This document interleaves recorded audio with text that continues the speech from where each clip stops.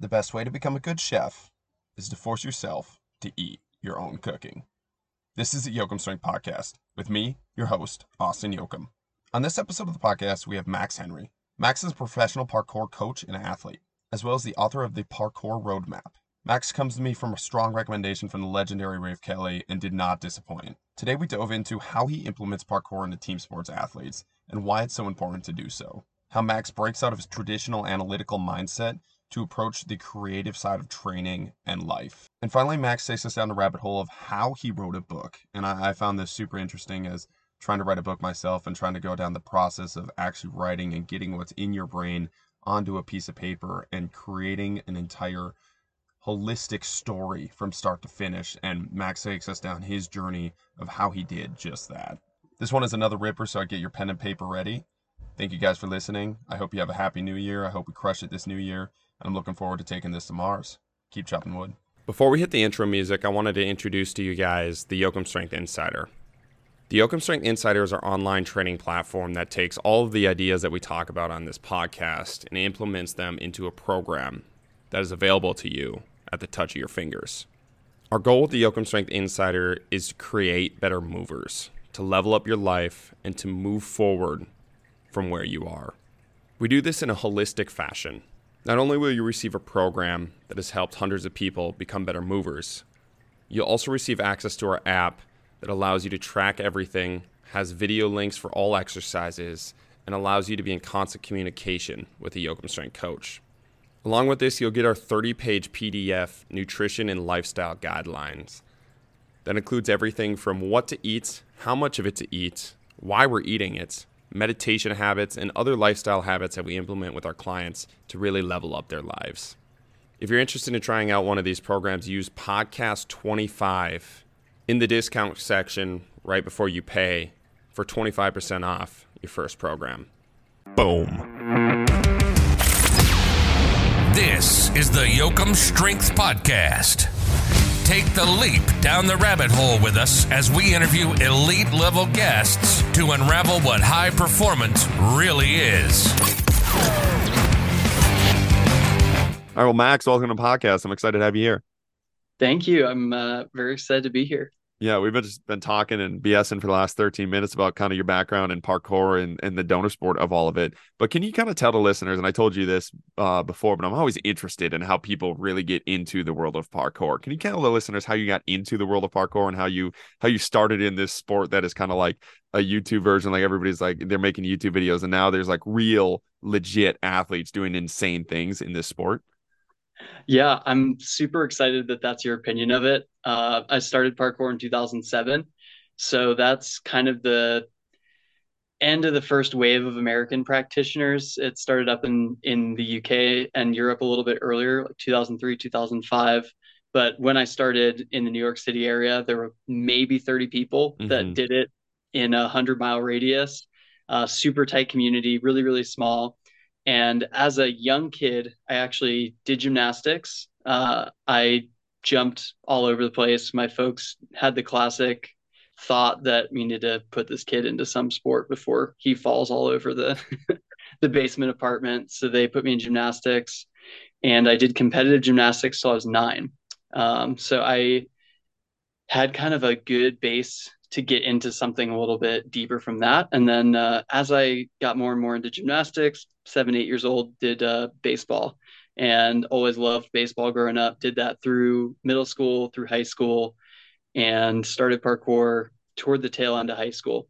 So that was kind of the moment I had to decide if I wanted to push for baseball moving forward, keep going with that into college, or if I wanted to do parkour. And thankfully I'm, 5'9" and 160 pounds. So being a professional baseball player was not the most probable outcome following that path, and being right at the forefront of a brand new sport, super exciting. And I absolutely fell in love with parkour from the first day that I found out about it. So I just got swept up into that community right around 2007. Yeah.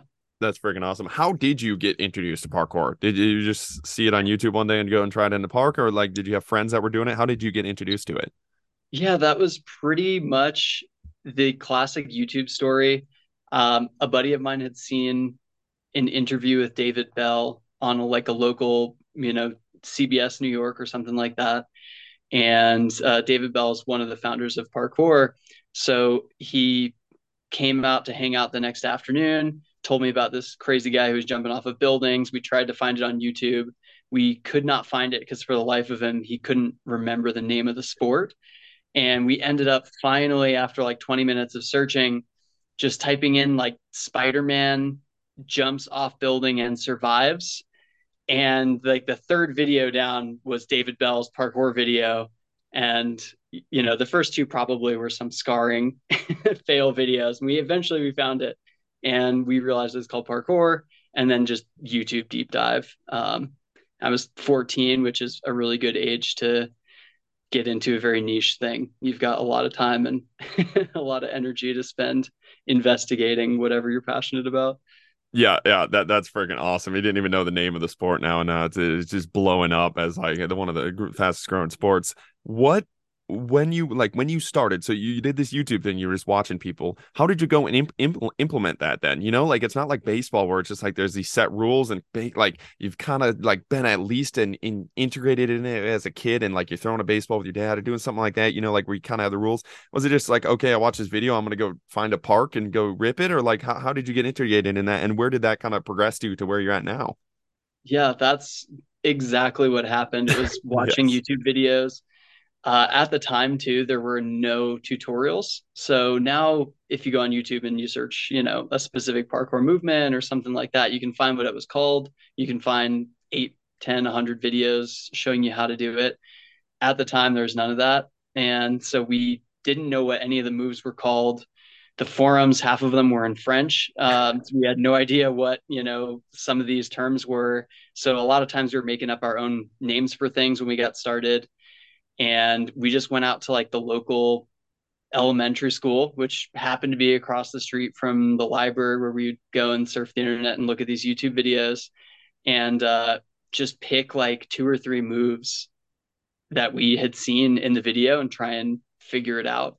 And it was absolute joy looking back to, have that kind of unfettered freedom and time to explore.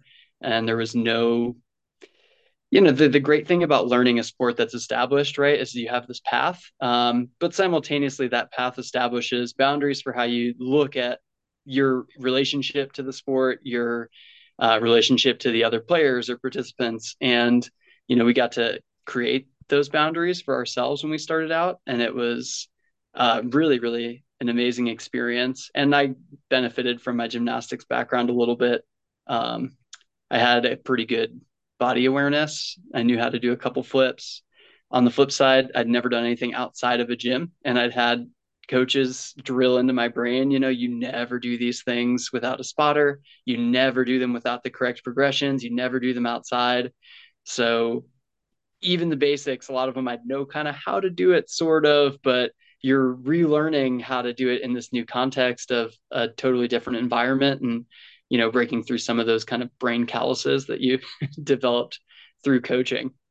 Oh, that's funny because Flynn Disney mentioned that today on the podcast as well. He was talking about it's almost like the more established something is, the more it almost traps you in that, and it's really good for almost like quick progressions through things.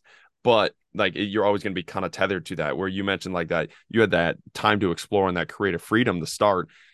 Did you ever feel like you lost a little bit of that as it got more established, as you became more professional, as you became like more into the field? And what was that kind of journey like? Like, how did you make the decision to go from the 14-year-old in the park, probably just ripping stuff for fun, to like who you are now, where it's not a job per se, but like where it's like weighing down on you or anything like that, but like now it's more professional, like now you're an athlete in that sport. It's less 14-year-old at the park, but it's still a sport where you kind of want to keep that 14-year-old in the park kind of mentality, like where you're free like that. Like, did you ever find yourself like almost get too funneled down into something too serious about it and then had to pull back? And how did you make that decision to get more serious in quotations about the sport itself?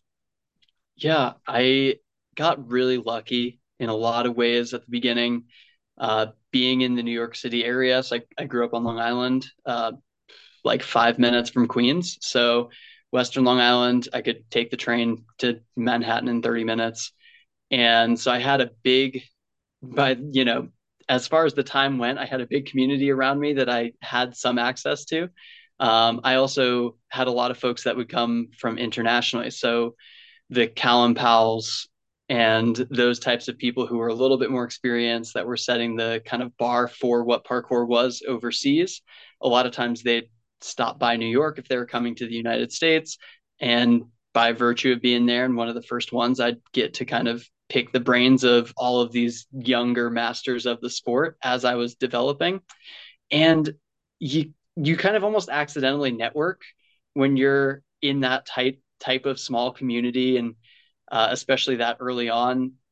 Probably by like year 5, I realized that I just had met or spoken with pretty much every professional athlete or coach or gym owner in the international scene by virtue of being one of the like 200 people that was doing it early on. And that was incredibly fortunate for me. And that led to a lot of these other opportunities that I ended up having, where I've gotten to do, commercials for American Eagle and be on a billboard in Times Square, and compete in Brazil and Tampa and all these other places, and coach in 4 different continents. And parkour has taken me in a ton of different directions. And in that time, I think I've felt what you said, absolutely. The commercial side, especially when you're turning the thing that you love and the thing that you love to think about and practice into your living, whether it's a traditional sport, whether it's, an art, especially, there's always going to be a little bit of tension there, and difficulty finding that balance. And when I graduated college, I'd kind of juggled parkour part-time, done a couple jobs here and there. I moved into a van, did parkour all across North America and Europe for 3 years nonstop. Did a bunch of those big jobs, did a couple movies, and got to see what the professional parkour lifestyle was like. And it was awesome. It was super, super fun.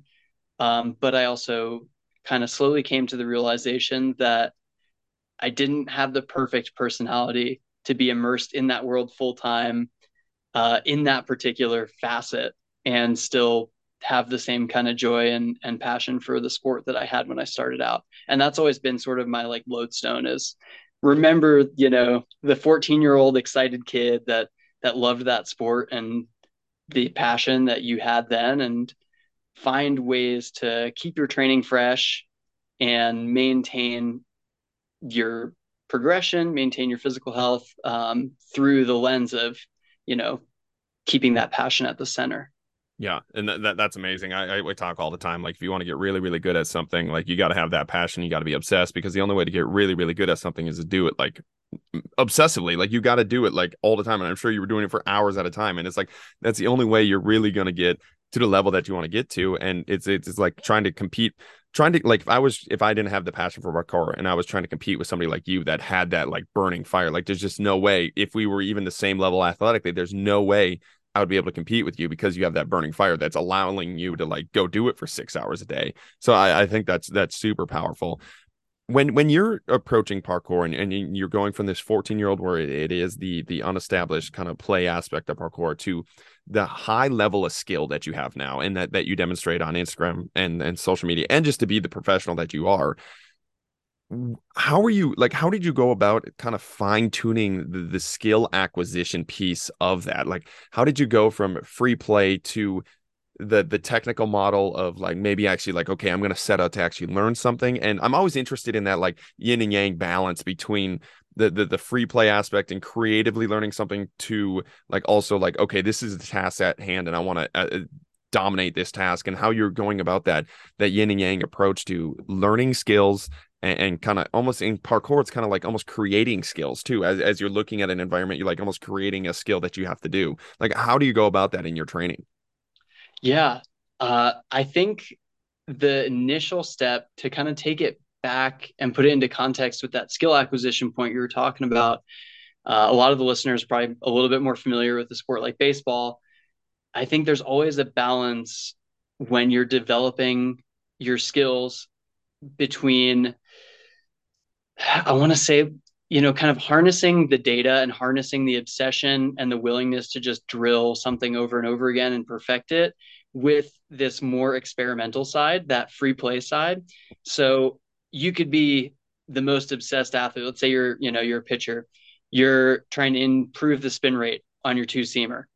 And there's going to be a guy that just goes and throws in the bullpen 5 times a week, puts the hours in.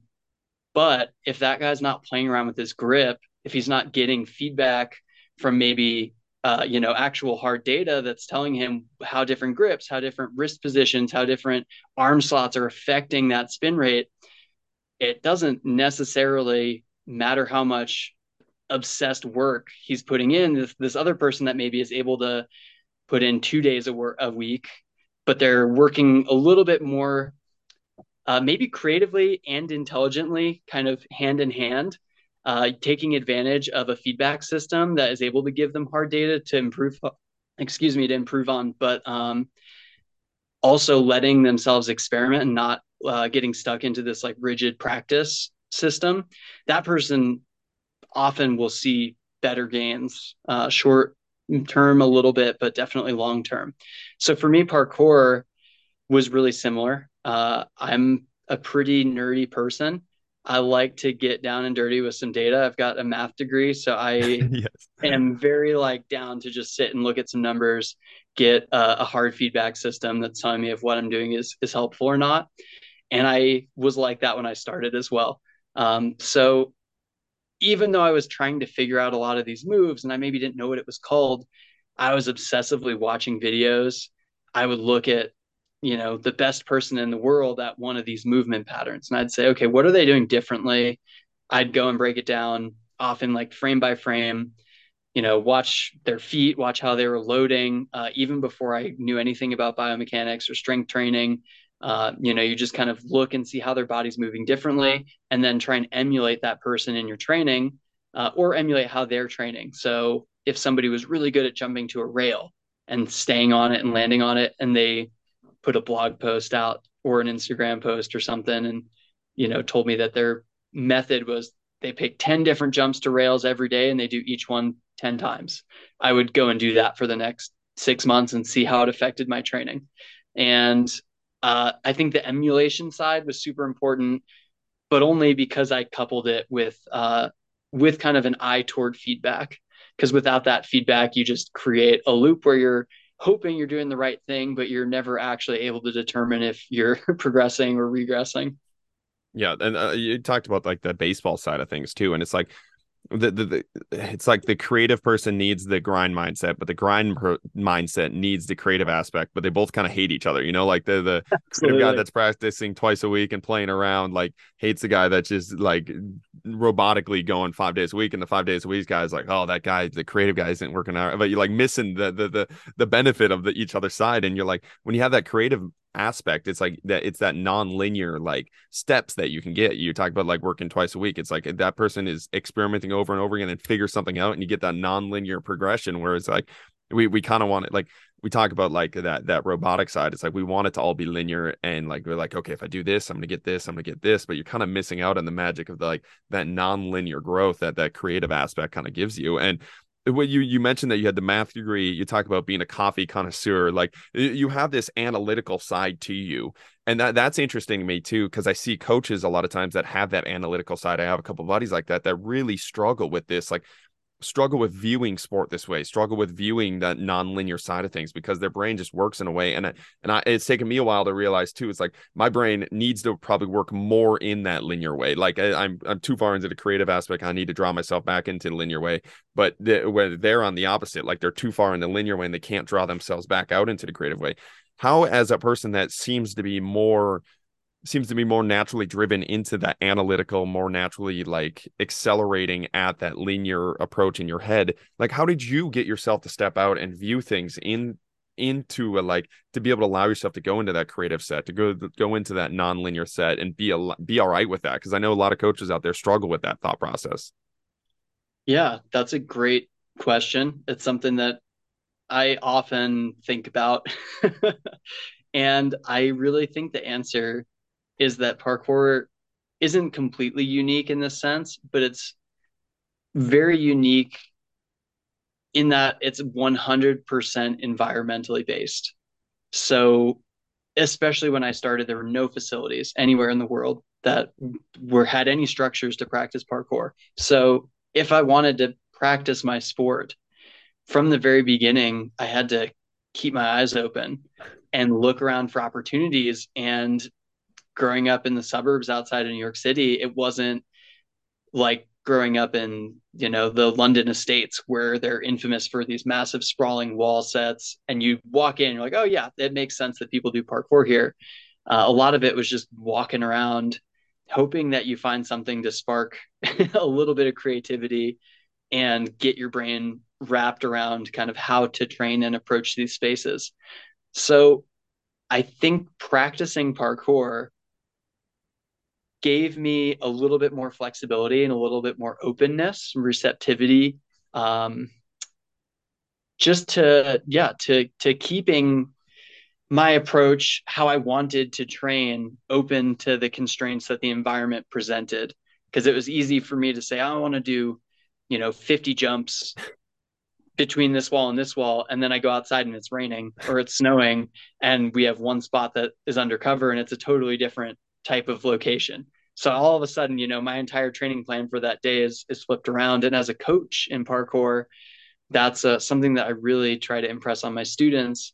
And you see a lot of kids kind of struggle with it at the beginning, but as they adopt it, it really helps their practice flourish and they're able to carry it into other aspects of their life as well.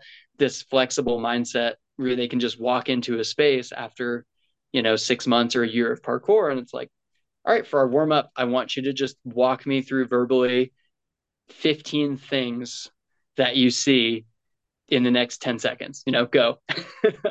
And you just release that inner kind of kid that's like looking around at all of the things and just imagining all these possibilities.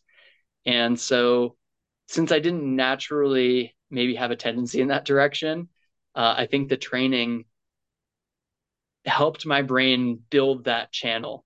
And then I was able to put all the energy and kind of analytical focus that I naturally had into that channel and reach a little bit more of the balance that we had talked about earlier. That's tough to hit. Yeah, that's freaking awesome. I talk all the time. It's like if you want to leave the box of your brain, like leave the box, and like you talk, like parkour forces you to leave the box, And in the strength world, American sport world, it's like a lot of these coaches are really stuck, like truly stuck in a box, like a rectangular room with like a bunch of racks in there. So it's like it's all they see all day, and they're actually stuck in there, and it's all they see. So like if you were to tell them look around and see the things you create, it's like what are you looking at to be able to create there, So like because that was one of the big things too. It's like. I had Rafe on the podcast and he was telling me all these things and I was like, okay, like that's a great idea. But it didn't really put it together until COVID hit and all the gyms closed and all I had left was to train outdoors.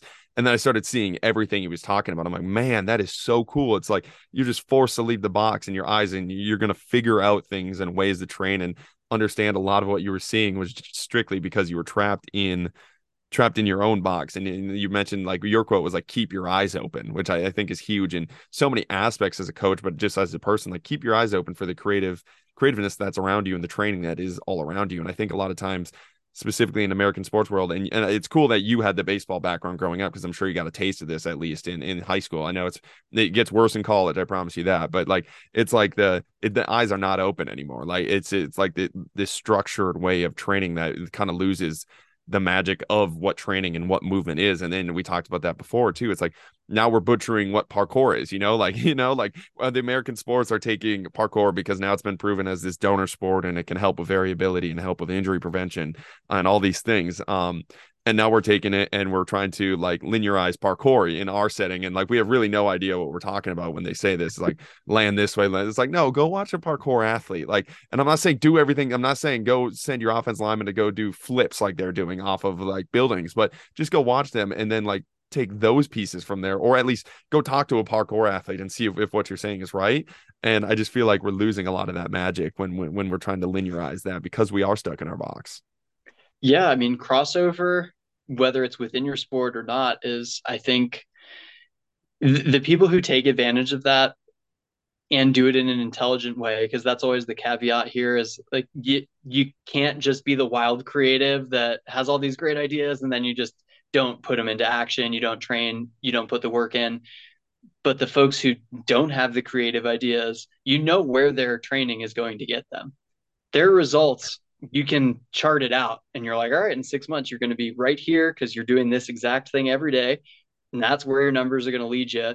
There's not going to be a big surprise there. There's not going to be a huge quantum leap forward in their training or their athletes' training. And I think that in many, many sports, the folks who do a little bit of thinking outside the box, even in traditional sports, again, like baseball is the sport that I know the best. You look at, the way that the Tampa Bay Rays changed defense in Major League Baseball when they started implementing shifts 10 years ago. And now it got to the point of effectiveness. And that obviously that came from the whole Oakland A's, obsession with statistics and all these hard data points that they then were able to just tweak in a creative way that nobody else noticed. And as it gets implemented more and more effectively in different ways, you get to the point where baseball now has to implement rules to potentially reduce or remove shifts moving forward. And same thing, what you're seeing with a lot of baseball pitchers, they got the data. People were getting wacky with different grips and wind tunnels and having them experiment in all these different situations. And it's provided one of the biggest performance boosts unexpectedly in 30 to 50 years in the sport, where you're seeing massive velocity improvements and crazy spin rate improvements. So I love to see that in traditional sports, especially because they are a little bit more rigid. They have more tradition, more history. It's harder to break out of that mold. But in parkour, we kind of inherently absorb that as part of the culture when we started out. And it's nice to then cross-pollinate with some of these other sports. Like you were saying with the offensive linemen, I've gotten to work with a couple like semi-professional and collegiate athletes in different sports. And, the way that an offensive lineman, for instance, uses their torso, their hands, their upper body, how they're able to create tension through their upper body, gymnastics training, parkour training, all these things are able to put them into like planes of movement and applying force in different ways that they're not able to necessarily do if they're just benching and overhead pressing. And they're able to just, experiment in tons of different ways. And parkour, we're able to learn from it in the same way. I'm able to see how they're engaging their shoulders, their elbows, what body position they're doing, how they're loading, core to upper body from their hips down to manipulate these massive forces that we don't experience in parkour. And I love just keeping my eyes open and looking around. That's freaking awesome. You talk. I love so I had Ben Creamer on the podcast, and his background is Brazilian jiu-jitsu and hand fighting, and then he mastered that like aspect of it, and then drew it back into American football. And he talked about watching American football players kind of the same way you did, where it's just that little bit of an outside perspective on how like you are used to watching parkour athletes and watching them move in this way, and now you're drawing it back into this American football world where it is structured, and you're able to watch them in a different way and train them in a different way, which I think is super awesome. And Ben Creamer had very similar things that you were talking about.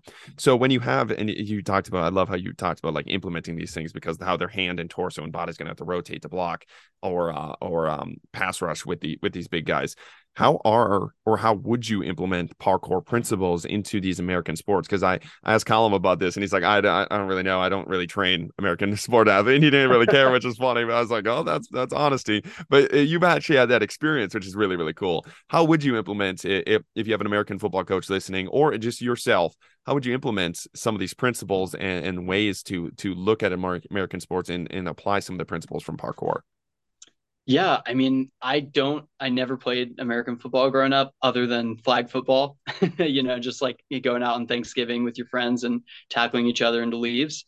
But I do think the thing that parkour has to offer for many, many, many sports that I would encourage other coaches to experiment with if they do want to kind of dig a little bit into parkour technique as a form of cross training, is the ability to create and absorb force in literally every plane of movement that you could imagine. You can put yourself into a position where you're having to either create or absorb force upside down, vertically, laterally, like prone, supine, everything. There is a situation in parkour where we've kind of messed with some technique to do that. And because our sport isn't necessarily about dealing with variables that are moving like an opponent, we're able to finesse the technique to the point. I guess we're able to finesse technique in a way that eliminates a lot of the external variables and allows you to maximize what your athlete or what your body is doing in that moment. So landing is a great example. Basketball players would be the obvious choice. Parkour, we're used to landing on one leg, landing both legs, landing with our legs staggered, landing with rotation, landing with forward and backwards rotation in addition to horizontal rotation. And we've developed techniques to distribute and handle that force safely from much, much bigger heights than your average NBA or NCAA basketball player is dropping from the rim or from a dunk or, going up to get the ball. So that's a sport where just working with a parkour athlete on the basics of landing barefoot, seeing them move, having maybe a role model to emulate, and then putting that into practice by having your athletes work on small, controlled, quiet landings from all of these different approaches, essentially, would probably be a good option to mitigate some of the classic basketball leg injuries that you get. And those are big dudes, they're doing a lot of great work. And I know that there's a lot of landing work that already goes into basketball. And then again, in any sport crossover, it becomes how much time are you putting into this versus how much time could you be putting in working on your technique or your base strength and building a bigger engine. But from an injury prevention standpoint, I think for a lot of sports, any sport that involves landing, and same thing for American football, if you're like a tight end receiver and you're getting pushed around and landing in all these positions, knowing how to roll out of those positions and learning some purposeful ways to roll, as opposed to just kind of letting your body handle it naturally, is going to give you a broader base of safe options when you are in a situation that might lead to injury. And it doesn't necessarily mean you're always going to prevent injury, but you've got this palette of things that now you can choose. Okay, I know how to land staggered. I know how to land with one hand on the ground while I'm holding the ball. I know how to land and roll onto my back, know how to land and roll sideways, et cetera, et cetera. So that's where I see the biggest crossover for traditional sports, where parkour maybe could help coaches and athletes. And I think creative coaches, though, could see a lot more that was sport specific, depending on, position and what sport they're trying to improve. Yeah, there's so many good points there. We talked with Flynn talking about the very similar things. And he talked about one way that he approached it was more psychological. And it's like, if the body hasn't been in that position before, or it fears this position, or knows that maybe it's been hurt in this landing in this position before, it kind of will find a way to get out of it, and you'll land weird or awkward. So he's talking about kind of same thing, adding movement options, exposing the body to it in training so that the body knows it can go there, and it's able to go there, and it knows what happens when it gets there. I gave an example about these American football guys, and when they were landing, like they would either trip or they would get cut out where somebody's going for their knees, and when they were falling, they would brace with their hands stiff, and either fingers, hands, wrists, shoulders, where it's just not a very great landing, and it was just like not feel good or injury in the shoulder. And we started implementing some of the tumbling techniques. And then we started to see almost instantly, as soon as they were falling, every single person, now that they knew basically they could roll, they would just roll out of it. They roll out of it back on their feet and like get out of that position, which I thought, wow, I'm like, holy crap, like there's something here. Like it's super cool adding that movement option and then seeing them grab and use that. One of the points that you did mention, you're like, okay, how much time do we spend on this compared to like building a better engine? Like when you were working with these athletes, or if you were to design a program, what would that practically look like? Because I know my brain is going to go into the woo-woo and the big picture stuff that I like, and you're going to have a coach like, okay, that doesn't make it like, that's great, but how do we apply that? How would you do this? Like maybe it's a warm up, or maybe it's replacing their jump training. What would you approach this as, and how much of this do you think the athletes need? Yeah, I mean, again, I'll go generic because obviously it's going to be super sport specific, with how much impact they're taking. A lot of parkour you could probably look at as moderate, like light to moderate intensity plyometric work. And you could probably incorporate it the same way that coaches would do that. So You could do it as a warm up that was a little bit, once you'd kind of gotten everything loose and you wanted to do something that was a little bit more moderate intensity, using parkour as like light plyometric work to then lead into drills or lead into lifting, et cetera, like strength training. Also, you could just do probably like a 3-day intervention for a lot of these athletes where they're just doing it like an hour or less a day. And once you've learned these skills, obviously they're not going to be able to apply them in parkour specific contexts. Like you said, we're not going to take an offensive lineman and say, all right, and I want you to now be able to running jump 15 feet, land on a rail, 12 and a half feet up safely every single time with control. That's not the goal for them. The goal for them is, if you get pushed backwards, we want we want your body to know not to post back and have 315 pounds plus, the guy pushing you leaning down onto your elbows and your wrists. We want you to establish these good movement practices to distribute that force safely. So I would probably recommend, from the injury prevention stance, going with like 1 or 2, maybe 3, just specific like 45 to an hour minute long technical sessions where that's just the focus. It's very clear to the practitioners, like, hey, this is what you're going to get out of this today. And if you wanted to use it a little bit more consistently, I would probably program it as like moderate to light or light to moderate plyometric work and incorporate it either into those like jump and sprint days if you've got those fast twitch athletes, or as like a warm up if you're trying to prime somebody's CNS before they're hitting the weights. That's not going to be the worst way. I like that. I like that a lot.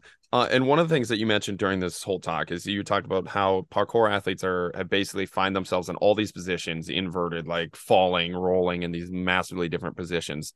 And we look at your Instagram page and you see yourself in all these positions, like swinging from bars, jumping off one leg, landing on, like doing all these insane things.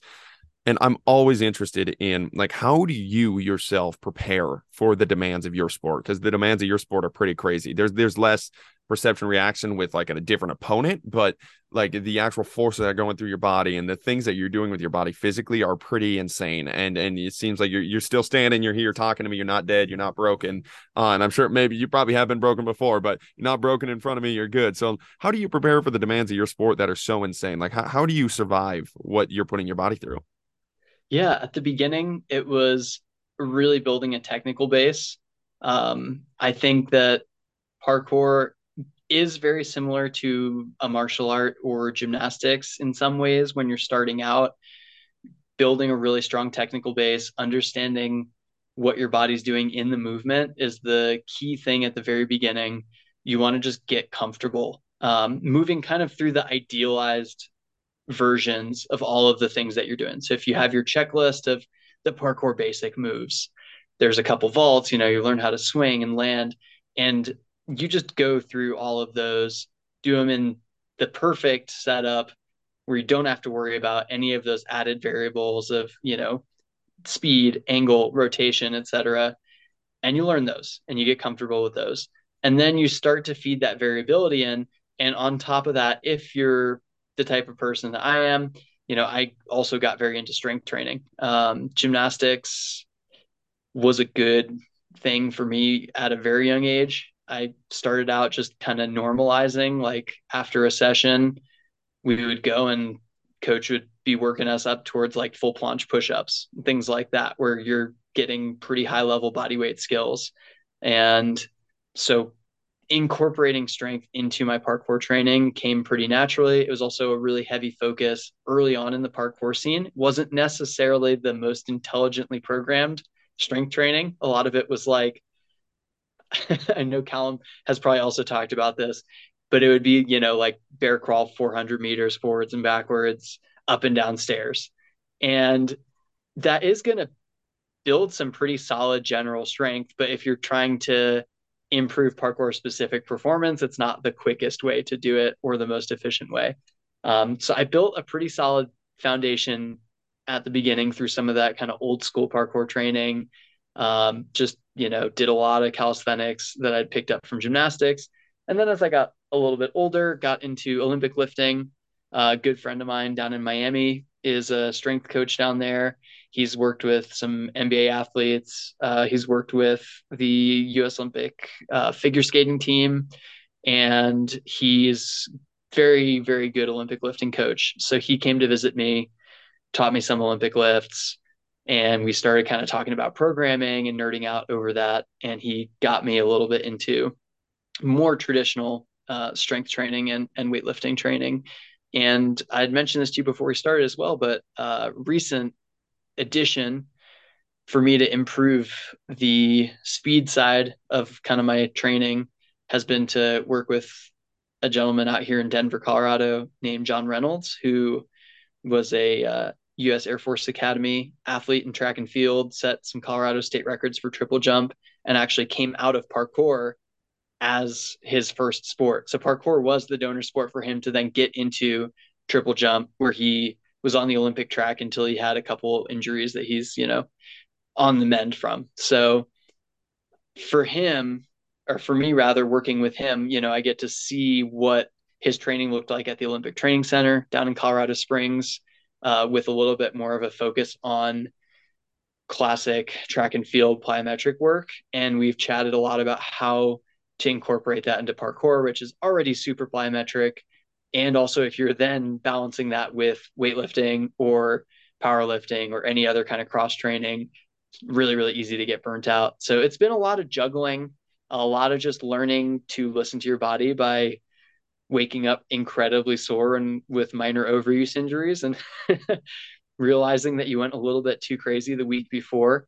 And for me now, I'd say summer and spring and fall are a little bit heavier parkour specific. I'm usually out there jumping around 4 or 5 times a week at varying intensity, especially getting into my 30s. So I usually will have like one really intense parkour training day, and the other ones are kind of more maintenance sessions, where I'm just going out finding fun challenges and keeping my technique sharp. And then on top of that, I'll do usually a day of plyometric specific work, and then 1 or 2 days where I'm doing a little bit more weight training. So that's where I'm at now. Winter, it shifts a little bit, and I do like 3 days of parkour training a week, and up the weight training to about 3 times a week.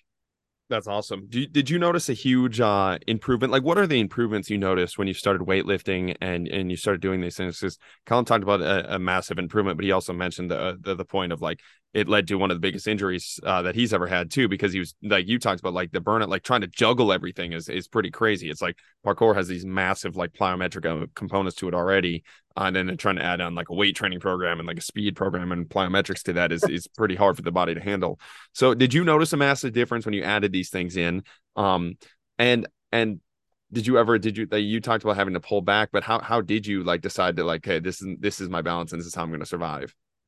Yeah, I did notice a huge difference right when I started learning kind of the basics of Olympic lifting and implementing Olympic lifting in particular. That for me was the most immediate transition to seeing gains in my parkour training. And I think it hit at a good time also because I was about 18. So I was building more strength naturally. I'd already developed a lot of speed through 4 years of parkour training, and I'd kind of maxed out my technical parkour side. And I just needed more. I needed more strength if I wanted to continue to develop force in parkour. So that was really good timing for me. And that's kind of what helped me catapult from sort of being a local athlete in the New York area who was pretty solid to becoming somebody who was a little bit more recognized internationally, as an athlete and as a coach. I really learned after that, um, how easy it is to be tempted by the promise of gains in the future and to fall into the trap of just assuming that more is always better. Uh, there was one particular challenge that I still have not completed yet. I think physically it might be the hardest challenge that anyone will have done in parkour from just a pure output perspective. It's basically you're sprinting 100 meters and there's 4 jumps in between this 100-meter dash that you have to complete. All 4 are quite big. They're at about 12 feet up, and they're also technical. The last jump is the biggest and the most technical. Uh, and my goal has always been to complete this, link all 4 of these. Nobody's ever really tried to even link more than one. It's kind of a very specific type of challenge that people are starting to get into more, but nobody else has really like gone and looked at it. And when I was training specifically for that challenge, really heavy, when I was kind of in my van life pro athlete 100% phase, that is where I started hitting overuse. And I was doing like 2 days in the gym. I was doing a ton of plyometric training just to make sure that my body was able to handle the force I'd need for the last of that 4 jumps, while I was fatigued. And I also had not really done the appropriate work on like diet and sleep to realize where my breaking point was. And so by the time I went to go do it, felt prepped. I ended up having ankle and wrist issues, bunch of inflammation, some sprains, and that led down the road to a partial Achilles tear and a couple other things. So walking it back from that, I got to kind of not quite crash and burn, but I definitely crashed, and I was able to sort of reassess and experiment, slowly adding stuff back in, and just really like paying attention. Because if I had listened to myself back then and been honest and not let the kind of ego and intention to accomplish this goal get in the way of acknowledging where my body was at, I don't think I would have had those injuries. But I wasn't mature enough in that moment to be able to step back and say, let me take a week off, juggle some of these pieces of my training around a little bit and reassess. That's partially a maturity thing, partially an experience thing. And I think it's something that many athletes in all sports can probably relate to, is having that crash and burn moment, whether yeah, go for it. I was gonna say it was also something like you're trying for something no other human has ever done too. Like the crash and burn is probably in there. But one of the points I did like that you made, like that was super good, is like how did you frame it? It's like the promise of future returns, and that's somewhere I think a lot of athletes, I know myself, got stuck in that too. And that's why I asked that question too. So like, it's those newbie gains you get instantly from like a weight room or barbell, and that's where people get like addicted to. It's like, holy crap, my whole game just changed. And then it's like, for me, it was like more. Like, if I had that much gains, and then now I had one more plate to the 400-pound back squat, one more plate, then I'm going to become even better athlete. But it hits that law of diminishing returns, and where it's like, it was just, you were so shit at it before that like you saw these newbie gains and you went from shit to suck, and that gap from shit to suck was huge for you. But now you're spending so much time on that, but you've already made the gap that you need to make there, and now you need to find that kind of that next rabbit hole of like, where is that next low hanging fruit, like where is that next piece. And I think that's why athletes right now team sport athletes get so much out of parkour type things, is because it is the low hanging fruit for them. Like, that's where you don't want to get trapped. Like, that's where people kind of get, like, I talk about the movement yogi part too. And I don't think we get stuck in parkour, but we get stuck in like the movement side of things too. And it's like, okay, it's movement. It's like, that was just the low hanging fruit for that athlete at that moment. Now, like, as a coach, you got to try to fight to stay in that middle ground of what is the low hanging fruit as we continue to go forward, and not get stuck in either the movement yogi side or the meathead side, because that is kind of where that crash and burn and just banging your head against the wall comes into. And I've definitely banged my head against a lot of walls in that kind of process. Absolutely. Yeah, I think you're right.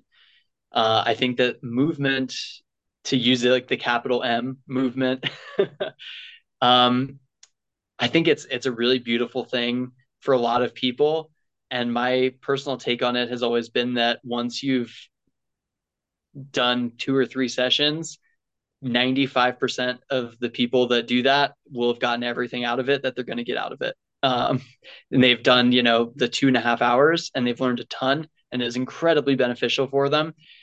And they're probably not going to get that much more out of a lot of time that they're going to invest to then get the next thing. And strength work is the same way. I think parkour is the same way. Once you've learned how to land really well, once you've learned kind of the proprioceptive skills that parkour develops with external objects that are a little different from the ones you learn in traditional sports, most people, that's where they'll stop. That's the low hanging fruit. And, that's all they needed. Um, it's hard to recognize though where that line is. And that's the value of a good coach is that they can feed your obsession just the right amount. They give you the one slice of cake, but then they take the rest of the cake away. And it's Yeah. like, all right, you don't need the whole cake. Yeah. That's awesome. And I've been geeking out about that I've been talking probably way too much about it. The podcast listeners are probably sick of me talking about that, but that shit the suck mentality and continue. I like that piece of cake thing too. Now I'm gonna steal that analogy too and use that too many times too. But it's like you talk about like feed that obsession and get it going and like pull it away and going from that obsession piece. You wrote a book on parkour. And this is something that I want to geek out about. You talk about the nerd side of you, like writing a book is pretty sweet, and that's something I really want to do in my lifetime too. So you wrote the book, The Parkour Roadmap. I'm super interested in the obsessive. Like you have to be obsessed about something to write a whole book on it. What was that process of creation like? What was the process of writing this like? And how did you have the idea of like, okay, my muse right now is going to be that I'm going to write this book? Like how did that kind of go through from being the athlete to like writing the book? Like usually you don't see the athlete write the book. You see somebody write the book about the athlete. Yeah. I mean, the fun thing about being kind of like a frontiersman in a sport is that you have to wear every hat at some point. And it's really nice because it puts you in a lot of uncomfortable new positions and you just try to adapt. For me, the book came out of just a realization working with a lot of students all across the country, doing workshops and working with my students that I coached regularly in New York City.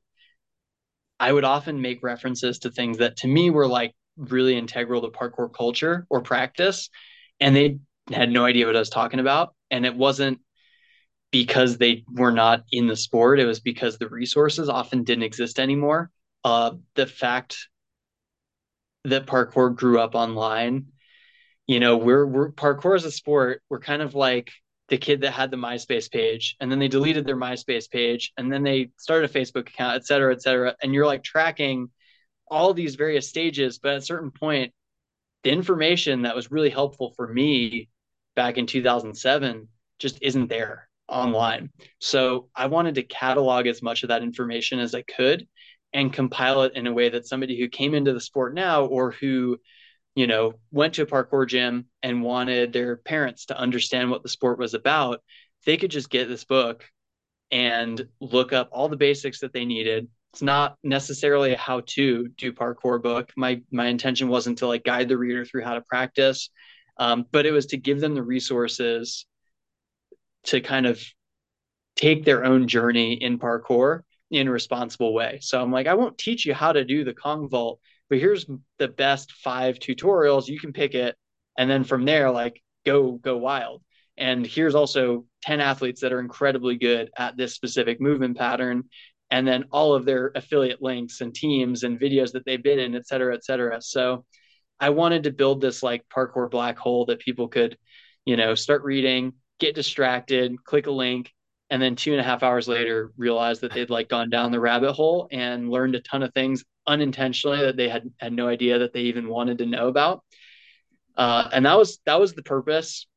The writing process, kind of because of that, I think it made it a little easier. I had a clear goal and I was able to just kind of compile a list of all of the things that I wanted folks to have access to, first as a practitioner, then kind of as a coach, and then as, I guess, like a custodian of the culture and the history, because I've always been a really big nerd for the history and the culture of parkour. And we're super lucky that the founders of our sport are all alive and still practicing it. And you can hit them up on Instagram and say, hey, Sebastian Foucan, how you're doing? I'd love to talk to you about what it was like to start this sport in 1983. And he'll respond. And it's amazing. So that part I really wanted to make sure came through as well. And I think just that was the motivation for it. And once I'd started, I just had to keep knocking away at it. It was the same mindset that I had for my parkour training, where if I started to get into a rut, it was like, all right, maybe I don't have the motivation and discipline to keep digging this hole deeper. Let me move to the next chapter, work on an adjacent section, open my vision up a little bit, get excited by something new, and then go back to the part that I got stuck on and then try and reintegrate all of it. And it took about a year. And, a lot of that knowledge was already in my head, and it was just getting it onto the paper and finding the right links and then letting folks know that resource existed. Yeah, that's awesome. What was the process? Because you said you had a goal, you said you had all these ideas in your head. That's one thing. Like, and there's a lot of people with a ton of knowledge, but like getting that onto the piece of paper is something that's different. What was specifically like your writing process like? Were you writing every day, like forcing like, hey, I'm gonna write every single day, I'm gonna do this and like hopefully find something? What was kind of like that writing process like? Because it's a much different skill set to have it in your head and actually get it on a piece of paper. And then it's also a different skill set too. There's a lot of people that can write and have the ability to write, but to write a book and to like have the consistency to write the book, like that's also another big step into it. So what was that kind of like for you? Yeah. So I almost looked at it the way that I would write programming for myself or for somebody else. Um, I would pick a topic and at the beginning it was easy. I started with the history. That one was pretty narrative, so I could just kind of write it out, leave it alone, let it sit, and then go back and look at it and say, okay, what's good about this? What kind of sucks? Let's finesse it a little bit. And every morning, generally, I probably didn't do it every single morning, but most mornings, I'd take the bus in to work to go coach in the city. I would go and write notes on my phone, pop in a coffee shop for a couple hours. Usually I'd just kind of piece together a skeleton for what I wanted to write and then start to fill it out. So a lot of times it started out as bullet points. Then those bullet points would sort of become like section headings, and I'd write a little paragraph under each bullet point. And then sometimes I would be able to integrate all of that into one cohesive thing. And other times I'd take a piece of it and, chuck it in kind of my like not garbage bin folder, but my miscellaneous, and then realize, oh, I've got a paragraph about this very specific topic, like, how to train parkour if you're in the Midwest and you only have strip malls and Walmart parking lots. And I have a video for that I found 6 months ago, and it's just right here, like living in my little miscellaneous folder. And yeah, just being consistent. And anytime I started getting discouraged, I try to just change gears and find something that seemed interesting to me to write about or research that day. And a lot of times, once I started like researching it a little bit or just writing down a structure, something would pique my interest enough that I could write a little bit more. And then that would have something that would then lead me to write a little teeny bit more. And that was kind of the process. So it was pretty incremental. I did try to be consistent, and I had enough time around my work schedule that I was able to kind of schedule it in a relatively consistent way. And that definitely helped with the flow of writing. That's pretty awesome. It is like picking away at the stone to be able to get it done, which is just sweet. When you finished it, I hear a lot of authors talk about it. When you finished it, like, how did you know it was done? Like, how did you establish like this is done? Yeah, man, I knew that I wanted to write I wanted to start it with the history, and I wanted to finish with kind of where I saw parkour going. And when I had gone through everything that I thought I could speak to in the sport where I added value, I kind of went back, did a couple read throughs, tried to pick any spots where I hadn't, added value, took those out, tried to think if there was anybody that I knew that had good information that I hadn't included, figure out a way to incorporate those people specifically or those topics. And then when I'd done that like 4 or 5 times and I couldn't find anything, I wrote the kind of where it's going section. And I was like, all right, I'm sure I'll look back at this in 5 years and want to fix a bunch of things, but I sent it off and just kind of had the kill your babies mentality of the Hollywood editor or director. And it, for the most part, has held up quite nicely. I'm still very proud of it. It was a cool accomplishment, and it's interesting to read kind of where I saw the community going 5 years ago in that final chapter, and now that it's been out for coming up on 6 years, seeing what's been really accurate and what was off has been very fun. Yeah, that's awesome. Is there a sequel coming up, or is there another book that you're working on? I've thought of doing this like a second edition. I think I would keep it digital for the Okay. second edition because we ended up, thankfully, we sold out of all of our physical copies. So there are some floating around on Amazon, but they're like way more expensive than they should be. And folks will ask me if I've got any in my basement. I'm like, I do not. I have one copy for myself and that's it. But the format of the book, it works really, really well as an ebook anyway. And it's way easier to update and keep the information relevant when you're consistent and able to do it online and not have to kind of reprint every time something changes. Yeah, that's awesome. I geek out about that writing process, so that was great to hear. I saw they wrote that, and I was like, oh, I'm gonna grill about this. Was there anything as a coach that, like, when you finished writing that book, that was like did it open your eyes to anything because I find myself even just like going back to old posts and going back to blog posts and myself like, oh, I was writing about that, I thought about that, and like writing a whole book, I feel like it solidifies a lot of thought processes for you. And I find myself when I present, I do the same thing. Like, it was like presenting is really good for me because, again, I have that creative mindset. I have all these ideas and it forces you to funnel it into something. And like, what do you actually believe? And you talked about going back through, like, where did I not add value? Like, where am I BSing? Like, where am I not adding value in that presentation? It was super powerful for me. As a coach, how has this book helped you? As a coach, like knowing your philosophies and knowing what you're saying and maybe just going back and like, oh, I forgot about that. How is that for you as a coach? I think my biggest takeaway as a coach is it helped me realize where I could be unique in the like parkour coaching space, where I really did bring in a perspective that I felt was underrepresented or maybe just kind of assumed to exist and was not vocalized as clearly as maybe it would be helpful to have vocalized. It also really helped me realize that a lot of the things I was recommending for these people, I wasn't doing for my own training. So I benefited as an athlete writing, I was writing like, here's some track programming that I got from, chatting with like Boo Schexnayder about his triple jump programming and then how to build endurance for athletes that are running like the 200 to 400 to 800. And here's what that interval training maybe could look like.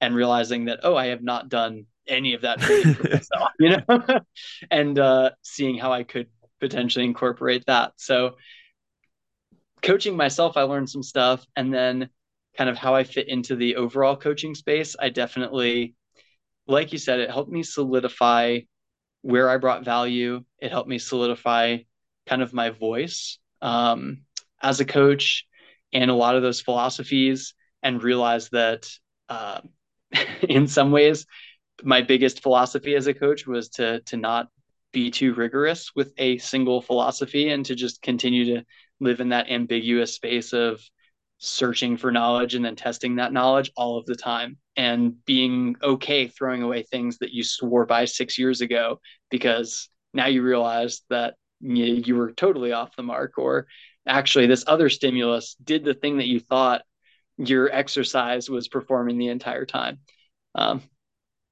Yeah, that's a pretty sweet quote to end the podcast on. So, Coach, thank you for being on. This was sweet. I got to dive into your professional background, your coaching background, and your book background. So that was awesome. Thank you for taking the time to do this.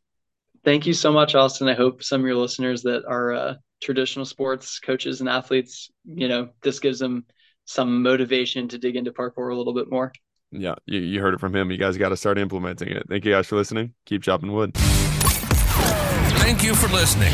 Join us next week as we dive down another rabbit hole. If you enjoyed the show, don't forget to like, subscribe, and leave a 5-star rating. Follow us on Instagram at Austin Yoakum to stay updated on future podcast guests.